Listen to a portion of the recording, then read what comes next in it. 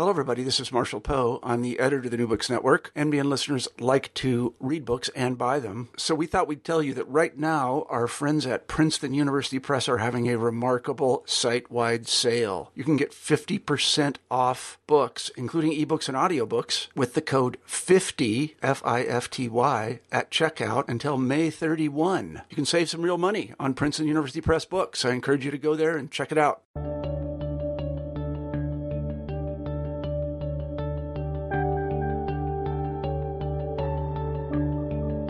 Hello, everyone, and welcome back to New Books in History.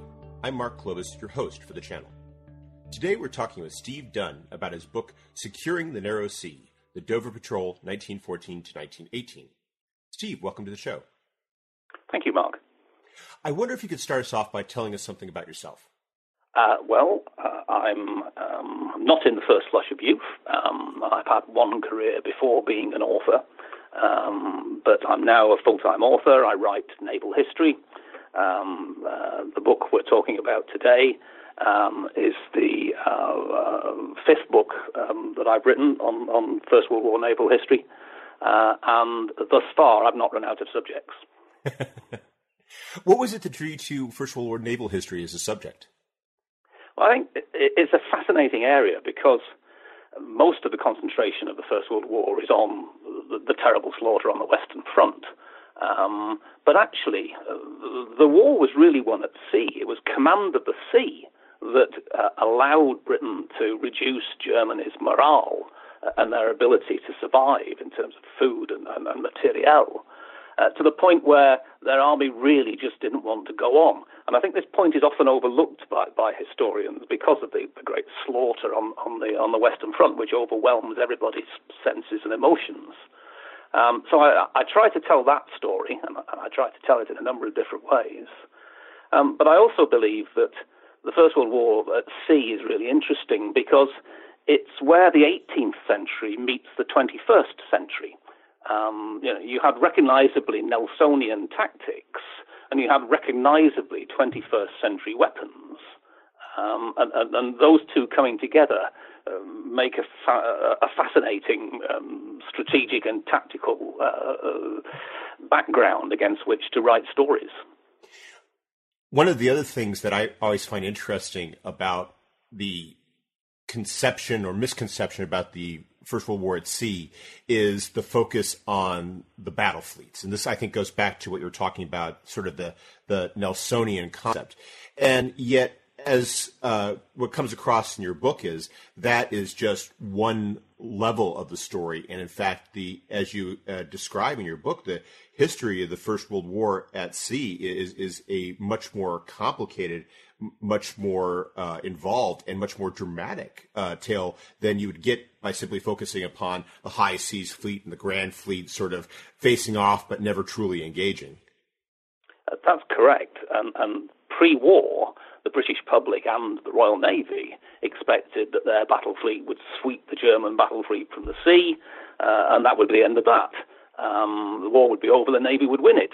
But in fact, the German battle fleet never really tried to seek battle. It tried a strategy of reducing the strength of the Royal Navy's battle fleet. There was only one major encounter, which everybody knows is Jutland, and Jutland has been written about to death. I think it was a score draw, I think, Jutland. But the battle at sea was really won by fishing trawlers, by destroyers, by sloops, by anti-submarine vessels of one sort or another, and indeed by, as I write about in one of my previous books, blockade, by armed merchant liners, armed passenger liners. The battle was won by obtaining command of the sea using a whole range of ships and tactics that were unheard of. The Royal Navy before the war dismissed the submarine. It didn't think the submarine was a feasible weapon, and it also thought that the submarine was an underhand weapon. It was not the weapon of a gentleman. They were proved so wrong there in terms of the submarine's success at the hands of the Germans for the U-boats. And mines were not understood. The British only had about 2,000 mines at the start of the war, and none of them worked. And yet mines became a very important weapon all through the North Sea and the Dover Channel. and ships came into existence, ships like monitors, which are described in the book about the Dover Patrol. The Monitor was a throwback to a sort of mortar-carrying brig of the 18th century, and yet played a very important role in the activities of the Dover Patrol, protecting the channel and supporting the French and Belgian armies on their left flank. You've been already referring to the Dover Patrol. I was wondering if you could explain for us what the Dover Patrol was and where it was, and what was its importance to the war effort at the start of the war. I'll certainly try. The Dover Patrol didn't exist at the start of the war. It was called into existence in October 1914. At its core were 12 tribal-class destroyers. They were the constant, but it was also made up of an assortment of vessels that ranged from the modern to the frankly antique. We've talked about monitors and destroyers, but there were also ancient battleships, there were antique cruisers, there were ships built for other navies which had been pressed into service. And they had to invent their tactical doctrine as they went along, because the original job they were given was as one end of the blockade of Germany. They were meant to intercept vessels trying to carry contraband goods to Germany and help starve it into submission. But that role quickly grew to include protection of the British and later American soldiers going across the Channel.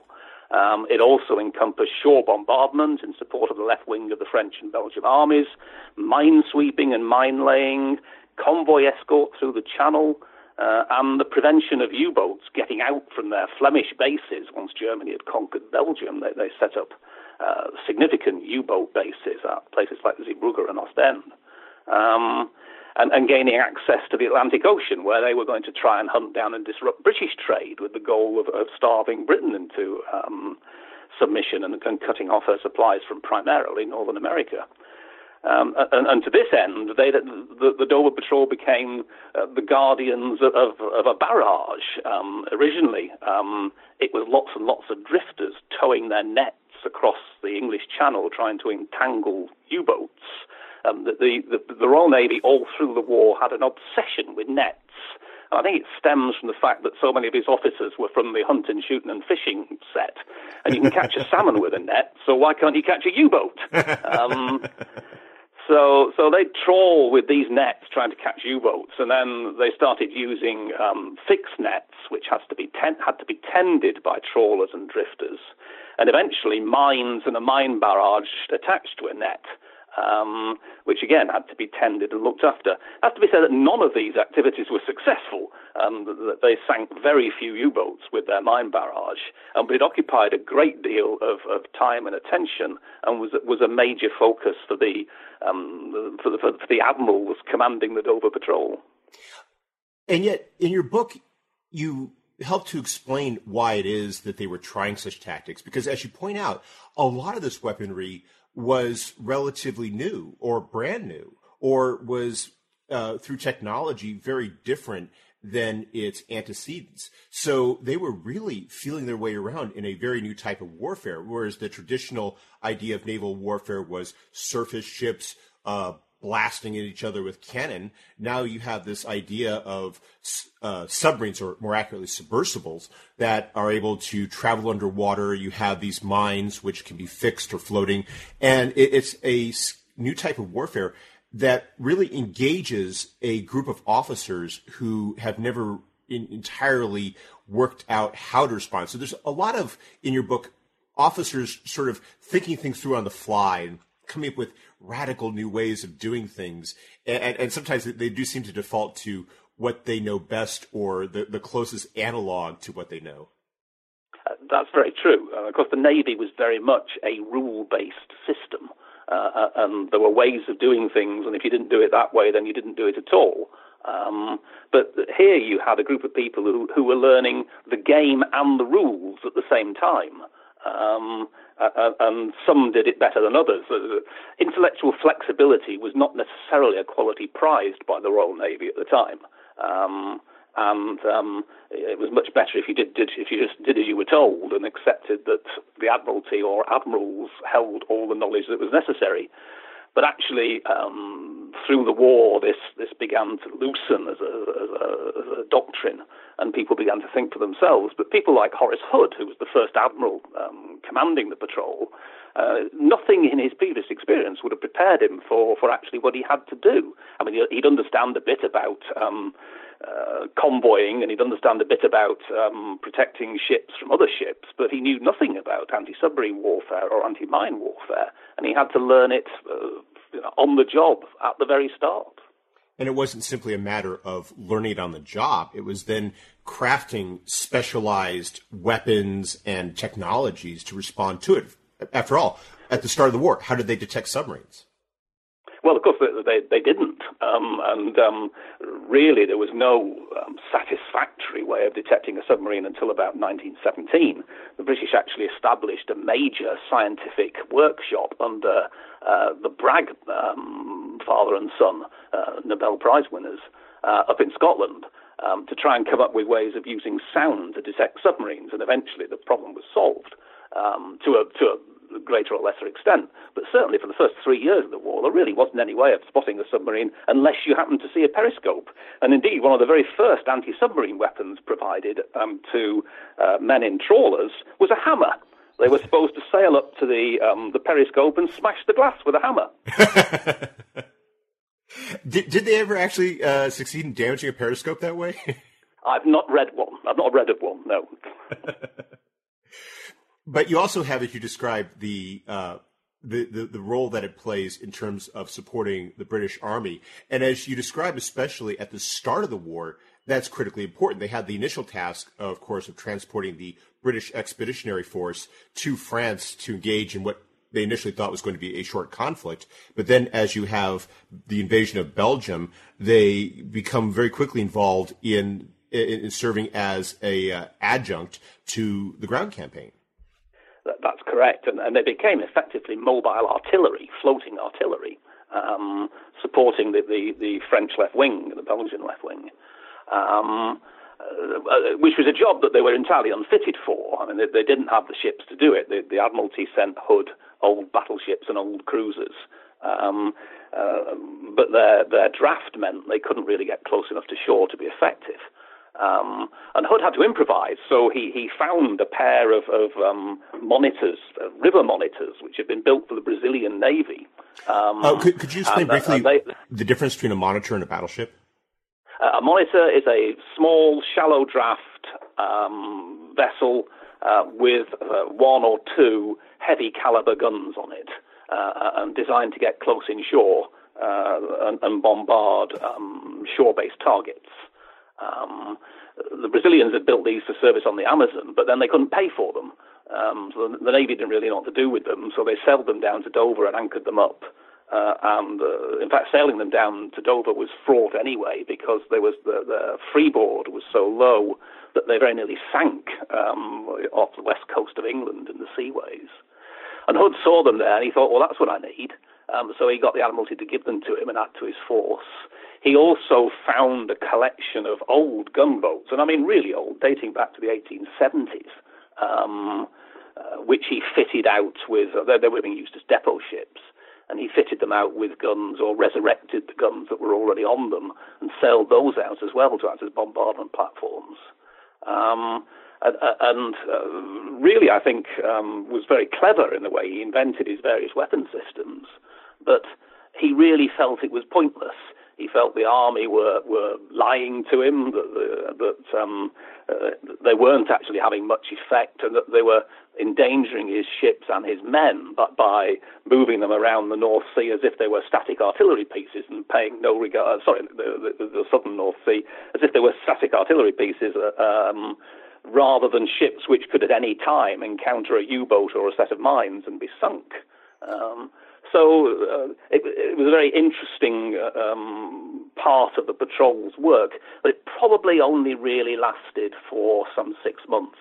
And then, of course, the front solidified, and their ability to support the front was much reduced. and bigger monitors were then provided, which were then used to try and bombard the U-boat pens off the Flemish coast. But that's a part of the story we'll get to, I guess.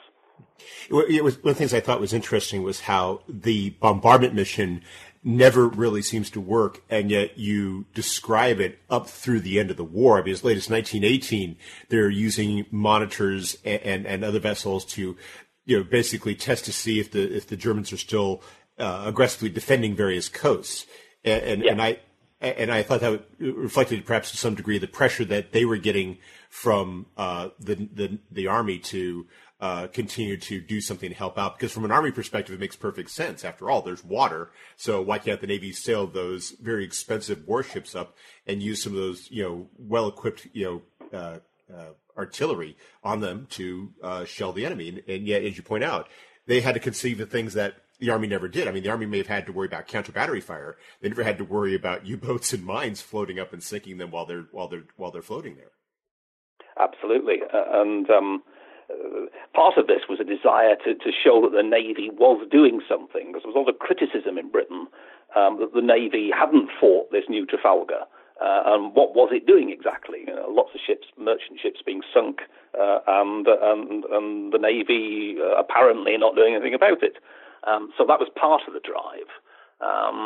But also, of course, just the inadequacy of the equipment. These were primarily, even if they weren't old vessels, they were usually old guns with worn gun barrels rescued from other ships. And of course, ranging and sighting technology was not what it is today, and it was very difficult to land shells on land targets which you couldn't see because of sand dunes or just because of distance. It was Nelson who said that it's ridiculous for ships to attempt to engage shore batteries. And didn't we prove that in the Dardanelles? Nonetheless, the Navy had to be seen to be doing something and continues to do that. And when it came to shelling the U-boat pens on the Flemish coast, that was very much driven by desperation, because by April 1917, the rate of sinking of merchant vessels in the Atlantic was such that John Jellicoe, who was then First Sea Lord, admitted to the War Cabinet that we were going to lose the war. Britain was going to lose the war unless he could do something about this. And so Bacon's bombardment of U-boat pens with his monitors was a response to that situation, that problem, based on what he had at hand. He didn't have the right weapons to do it. Today they'd use bunker-busting bombs and jets and all the rest of it. But then airplanes carried minimal, small bombs, and big shells were considered to be the real answer.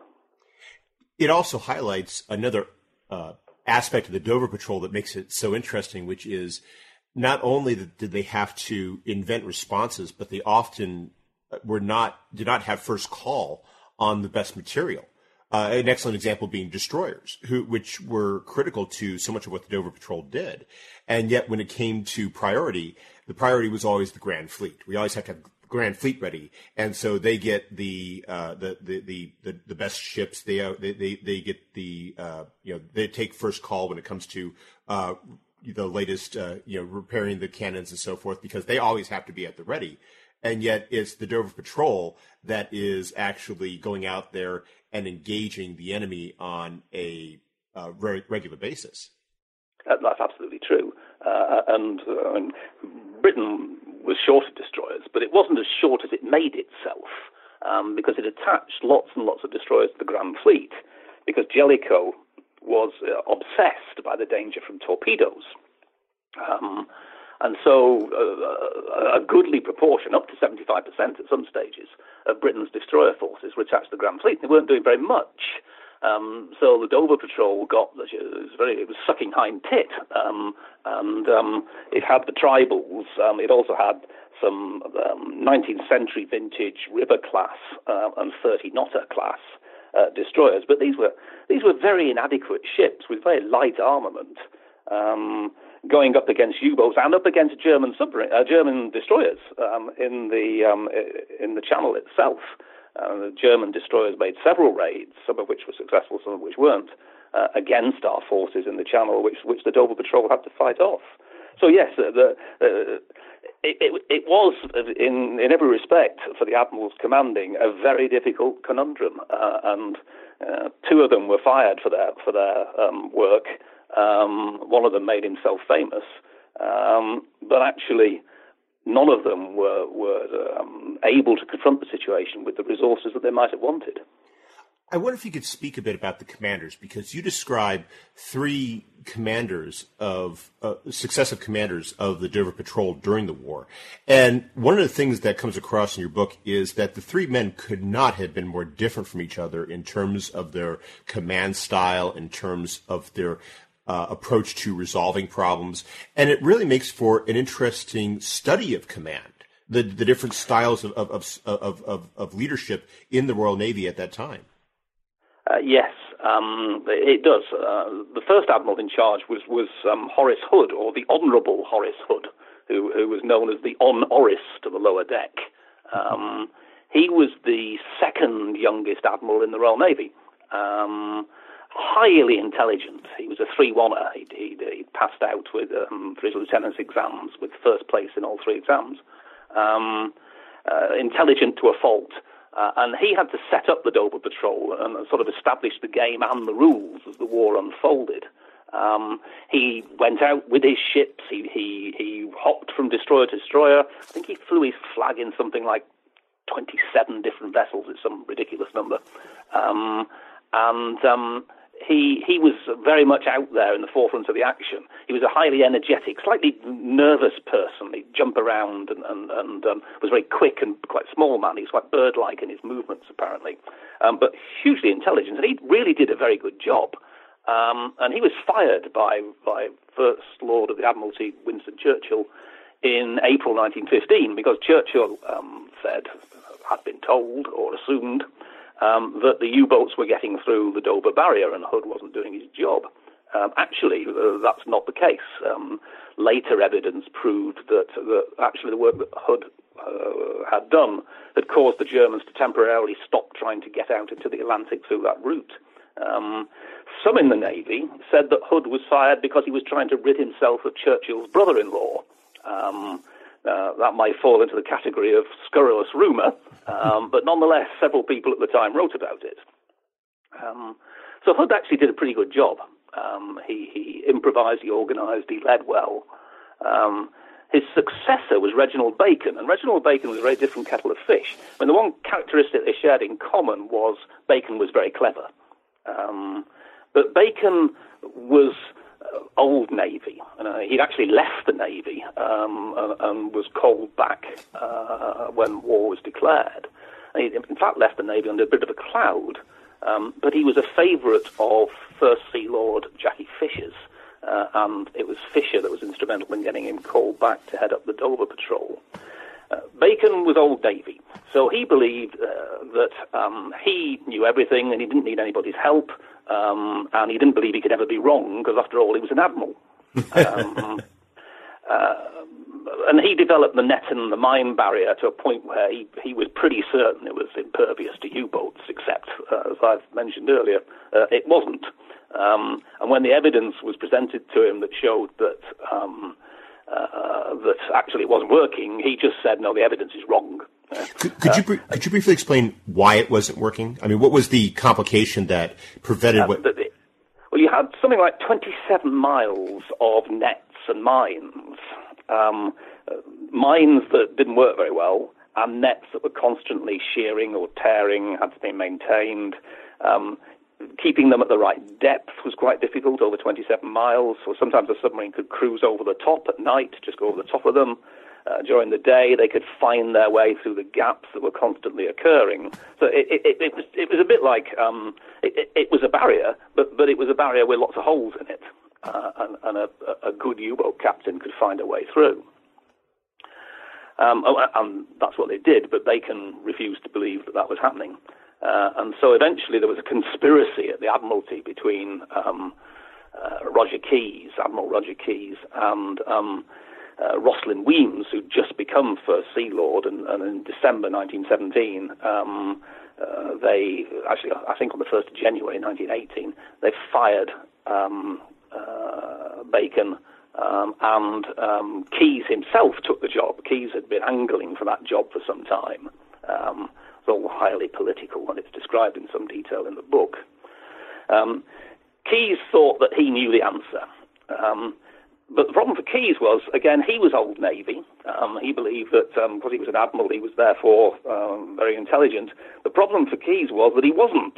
Bacon and Hood, at least, were intelligent men. Keyes was a bit dumb,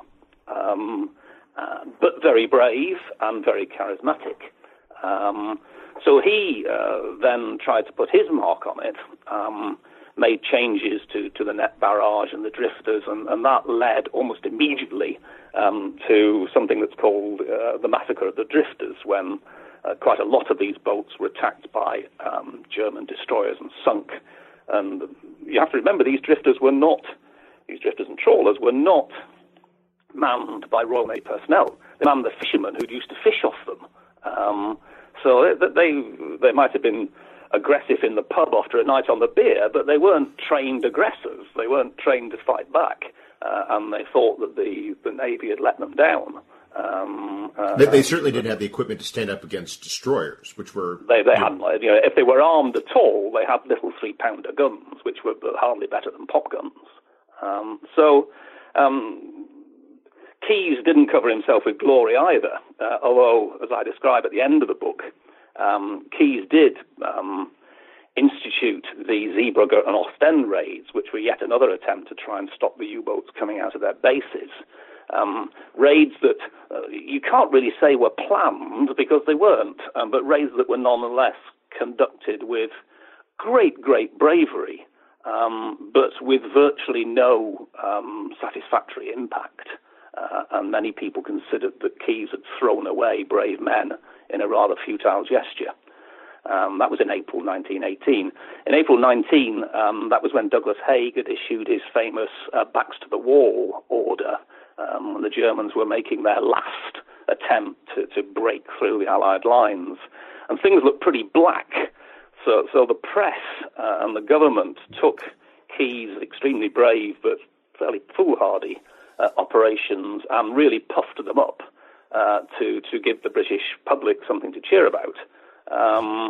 And for many years, the accepted wisdom was that was a successful operation. One of the things that I attempt to show in the book is that it wasn't, and it was actually a waste of brave men's lives.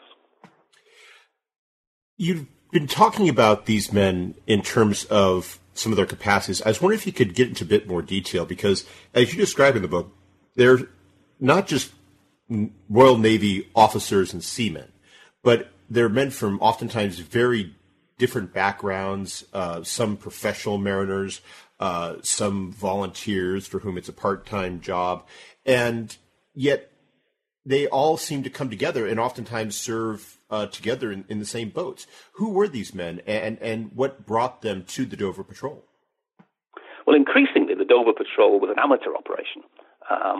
The professional Navy, the pre-war Navy, was primarily in the Grand Fleet, Scapa Flow. And increasingly, the ships were manned and commanded by people who were not regular Royal Navy mariners. So they would be in roughly order of number. RNR, Royal Naval Reserve.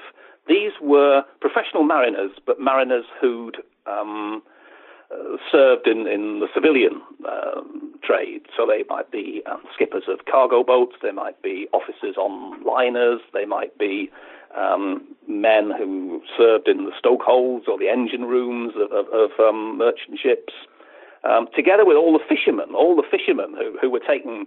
The trawlers and the drifters were just taken up by the Admiralty with their crews and then stiffened with one or two more trained naval people.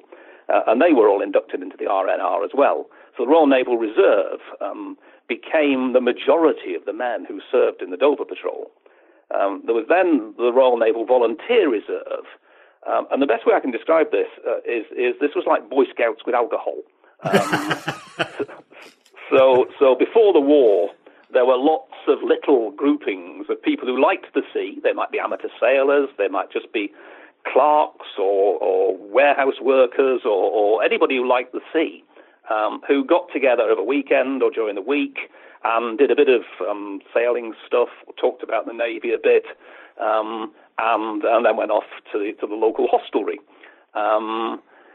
These increasingly were now coming into the Navy and coming in, taking command positions. They were quite often educated people. So we talk about all the trawlers and drifters that served. Generally, the radio operator on these ships would be RNVR. The command of the smaller boats, things like the motor launches or the coastal motorboats, both of which were small vessels which were called into existence to help hunt for U-boats or to help attack shallow draft targets. They were commanded by RNVR people. And then you had the MMR, the Merchant Marine Reserve, and these were really particularly people from the stokeholds and the engine rooms of large passenger or cargo vessels who were drafted in to provide heavy work in the engine rooms of some of these vessels. So it was very much a volunteer operation. And you have to remember, when America joined the war, it introduced conscription immediately. Conscription was not introduced in Britain until about March 1916. And the Navy generally didn't benefit from conscription. Most of the people who came into the Navy were volunteers. So you had lots of merchant seamen, lots of fishermen, lots of yachties, lots of people who just liked the romance of the sea coming into the Navy and ending up running the Dover Patrol. And yet, as you describe in your book, there wasn't exactly a whole lot of romance when it came to their responsibilities and their life aboard these ships. As you described, the nature of these ships meant that service was oftentimes very unpleasant, uncomfortable. And this is even before we talk about the issue of combat. And just the daily life on these ships was often could be very trying and very draining. I mean, it was pretty nasty. I think the word that could be used to describe life in the Dover Patrol was wet.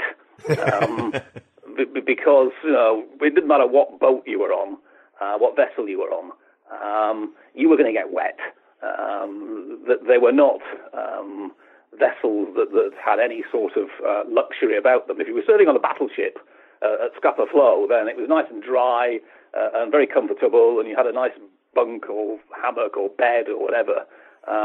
But in these ships, you really just had to put up with some pretty poor conditions. I mean, it was virtually impossible to eat to start with, because in any sort of seaway, all of these boats just darted about in the sea. They were all very lively vessels. And so you couldn't really eat. You couldn't really get any sleep. You were always wet. And down below decks, because of all the motion, there was usually a lot of vomit and rubbish slopping around in the scuppers. It was just a very unpleasant lifestyle, and you're quite right. The romance of the original idea of, let's go to sea, that would be wonderful, we'll fight a nice clean war in the Navy, it wasn't really like that at all. And yet, as you describe, the men of the patrol really took a lot of pride in their action. You described this one anecdote where this officer's cook comes on board one of these small vessels, and he checks in with the coxswain, and then he goes and sees an officer, and the officer interrogates him as to where his action position is, and the cook says, I don't know where it is, and the officer says, you've been on board this ship for 5 minutes, you need to know where your action station is, because we could go into action at any moment. And there was, what I took from that was the sense that they took great pride in the fact that they were actually engaging the enemy, and it wasn't just this theoretical notion that might happen at some distant day in some sort of envisioned battle that never actually took place. I think you're right. There seemed to me to be a lot of pride in the fact that they were serving the Dover Patrol and they were doing real work. And they'd take the Michael out of the battleship, swinging at anchor, doing nothing very much. I think you see it in sports teams sometimes, and you certainly see it in industries where the work is dirty and tough, like mining, where there's a real sense of pride in doing a very difficult job and doing it well. And that was certainly true of the Dover Patrol. And the interesting thing about the story you just related is that cook, who's an officer's cook, he actually did win a medal for bravery, because he had to deal with a situation when one of his destroyer's magazine caught fire, and he put it out. I wonder if you should describe in the book, apart from the Zio raid in April of 1918, there were not a lot of major battles that are often popularly remembered. Instead, you're talking about a lot of smaller engagements that were quite commonplace throughout the course of the war. I was wondering if there was a particular battle or mission that, as you were researching and writing this, you found to be especially illustrative of the patrol in some way. My favourite is what's technically known as the Second Battle of the Dover Strait. And I like it because it's Nelsonian. It suddenly harks back to a previous time. And the 100th anniversary of it has in fact just passed. It was the 20th of April, 1917. And 12 German torpedo boats set out from Zeebrugge to attack the net barrage and the drifters. But for a variety of reasons, including minefields, they couldn't get there. So instead they attempted a bombardment of Dover and Calais, 6 ships to each bombardment. And it's midnight. It's 01:45 in the morning. It's dark. It's really dark. 2 Royal Navy ships, Swift and Brooke, are on patrol off Dover, and they can't really see a thing. And the Brooke is commanded by a man called Teddy Evans, or to be given his full title, Edward Ratcliffe Garth Russell Evans. And he was a famous polar explorer. He'd been to the South Pole with Scott. And unlike the rest of the party, he didn't die because he became seriously ill with scurvy and had to abort the walk to the pole and go back. And he always, when he sailed, he had a stuffed penguin mascot strapped to the mast of his vessel, which I always think is quite amusing. So he and Swift, Brooke and Swift, are on patrol, and suddenly, out of the night, there are 6 ships. Whose are they? One of the constant themes through the Dover Patrol is recognition signals just didn't work. Whilst the captains of the Royal Navy ships are sort of working out what to do, the 6 ships open fire on them. So Swift returns fire and torpedoes an enemy vessel, but she's hit herself and loses power. Evans on Brooke orders full speed. He goes hard at port, opens fire, and sees a ship in front of him and determines to ram.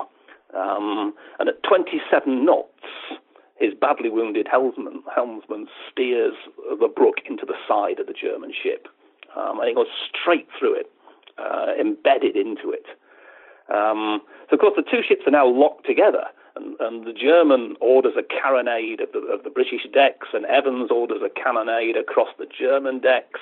Men are mown down on both sides. There were 18 men working Brooke's forward guns, and only 5 were left standing. And now the Germans try to board the Brooke, and a battle takes place on people using cutlasses, people using swords, bayonets, bare hands, pistols, to the cry of "repel boarders." It's just like something out of Hornblower, isn't it?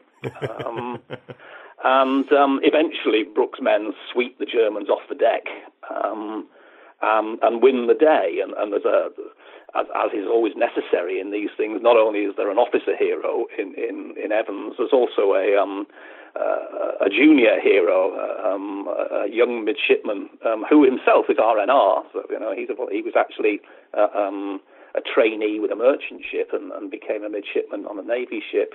His name was Giles, and he became a hero because he'd defended the forward gun and fought off with a pistol the Germans coming towards him. So I find that story, I mean, clearly, if you were there, it was probably very nasty indeed. It's very easy to look at it from 100 years' distance. But I just find it typical of the spirit of these people. If you want to have a fight, come on, let's have a fight. We'll do it on the deck. We'll get cutlasses and knives, and we'll have a proper fight. It with stories like that, and the role that the Dover Patrol plays, it really does seem a great shame that it isn't more often covered, that the focus is so much upon what doesn't happen rather than all these activities which really were a critical component of the First World War. Yes, and I think it's because after the war, the Navy reverted to its fixation with big ships. They still believed, it was very difficult to get rid of this belief system that said, it's the battle fleet that's going to win the wars, and it's the big cruisers that are going to keep the trade lanes free, and that's what we need to focus on. And so these little stories get forgotten. But actually, I seem to be cornering the market in writing about some of these smaller, lesser-known naval campaigns. But they were really important, and at the risk of repeating myself, they were important because this was how you exercised command of the sea. Germany was starved out. Again, not enough historians pay attention to the fact that one of the reasons why the Germans eventually asked for an armistice was, at home, people were dying of starvation. And the German soldiers began to say to themselves, what the hell are we fighting for? My sister, my wife, my brother, my uncle back home is dying. Why are we doing this? And that was part of the breaking of their morale. And that was because the Royal Navy exercised control of the sea. And it exercised control and command of the sea, not through the big ships, although the fleet in being, of course, has a benefit, because the threat was always there that if the Germans came out to try and break the blockade, then the British Grand Fleet would come out and destroy them. But it was actually these individual small ship actions which really gave Britain command of the sea.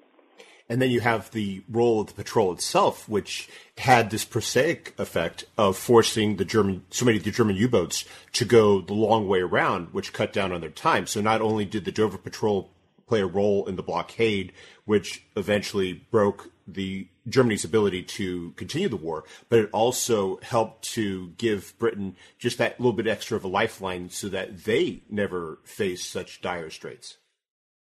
That's correct. And the detour was quite significant. It took away something like a quarter of to a third of the U-boat's operating margin. They didn't always have to detour. As I say, the barrier was porous. It was only from time to time that they detoured. But yes, it certainly had an impact.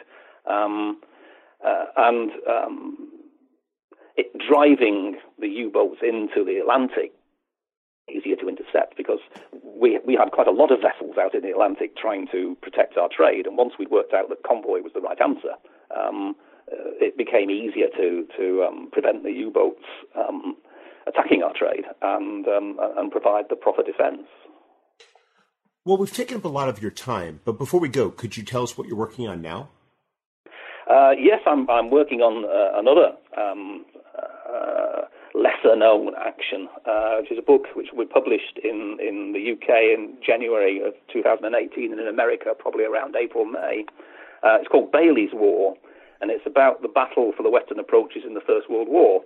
A lot is written about the battle for the Western approaches in the Second World War, but in the First War, we had a real problem protecting trade coming in from America, and based in Queenstown in Ireland, Britain's naval forces fought a long and hard battle to protect trade and counter U-boats.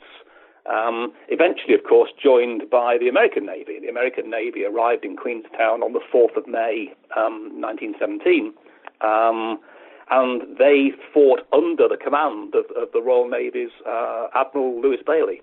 And that's where America sunk its first U-boat. That's where the American Navy suffered its worst losses of the war. So it was very much a joint effort, and I don't think very many people know about it. So hopefully this will receive the position of fame that it should have. Well, it sounds like an excellent book. I look forward to reading it. Steve Dunn, thank you very much for taking some time out of your schedule to speak with us. I hope you have a wonderful day. Thank you, Mark. I've enjoyed it.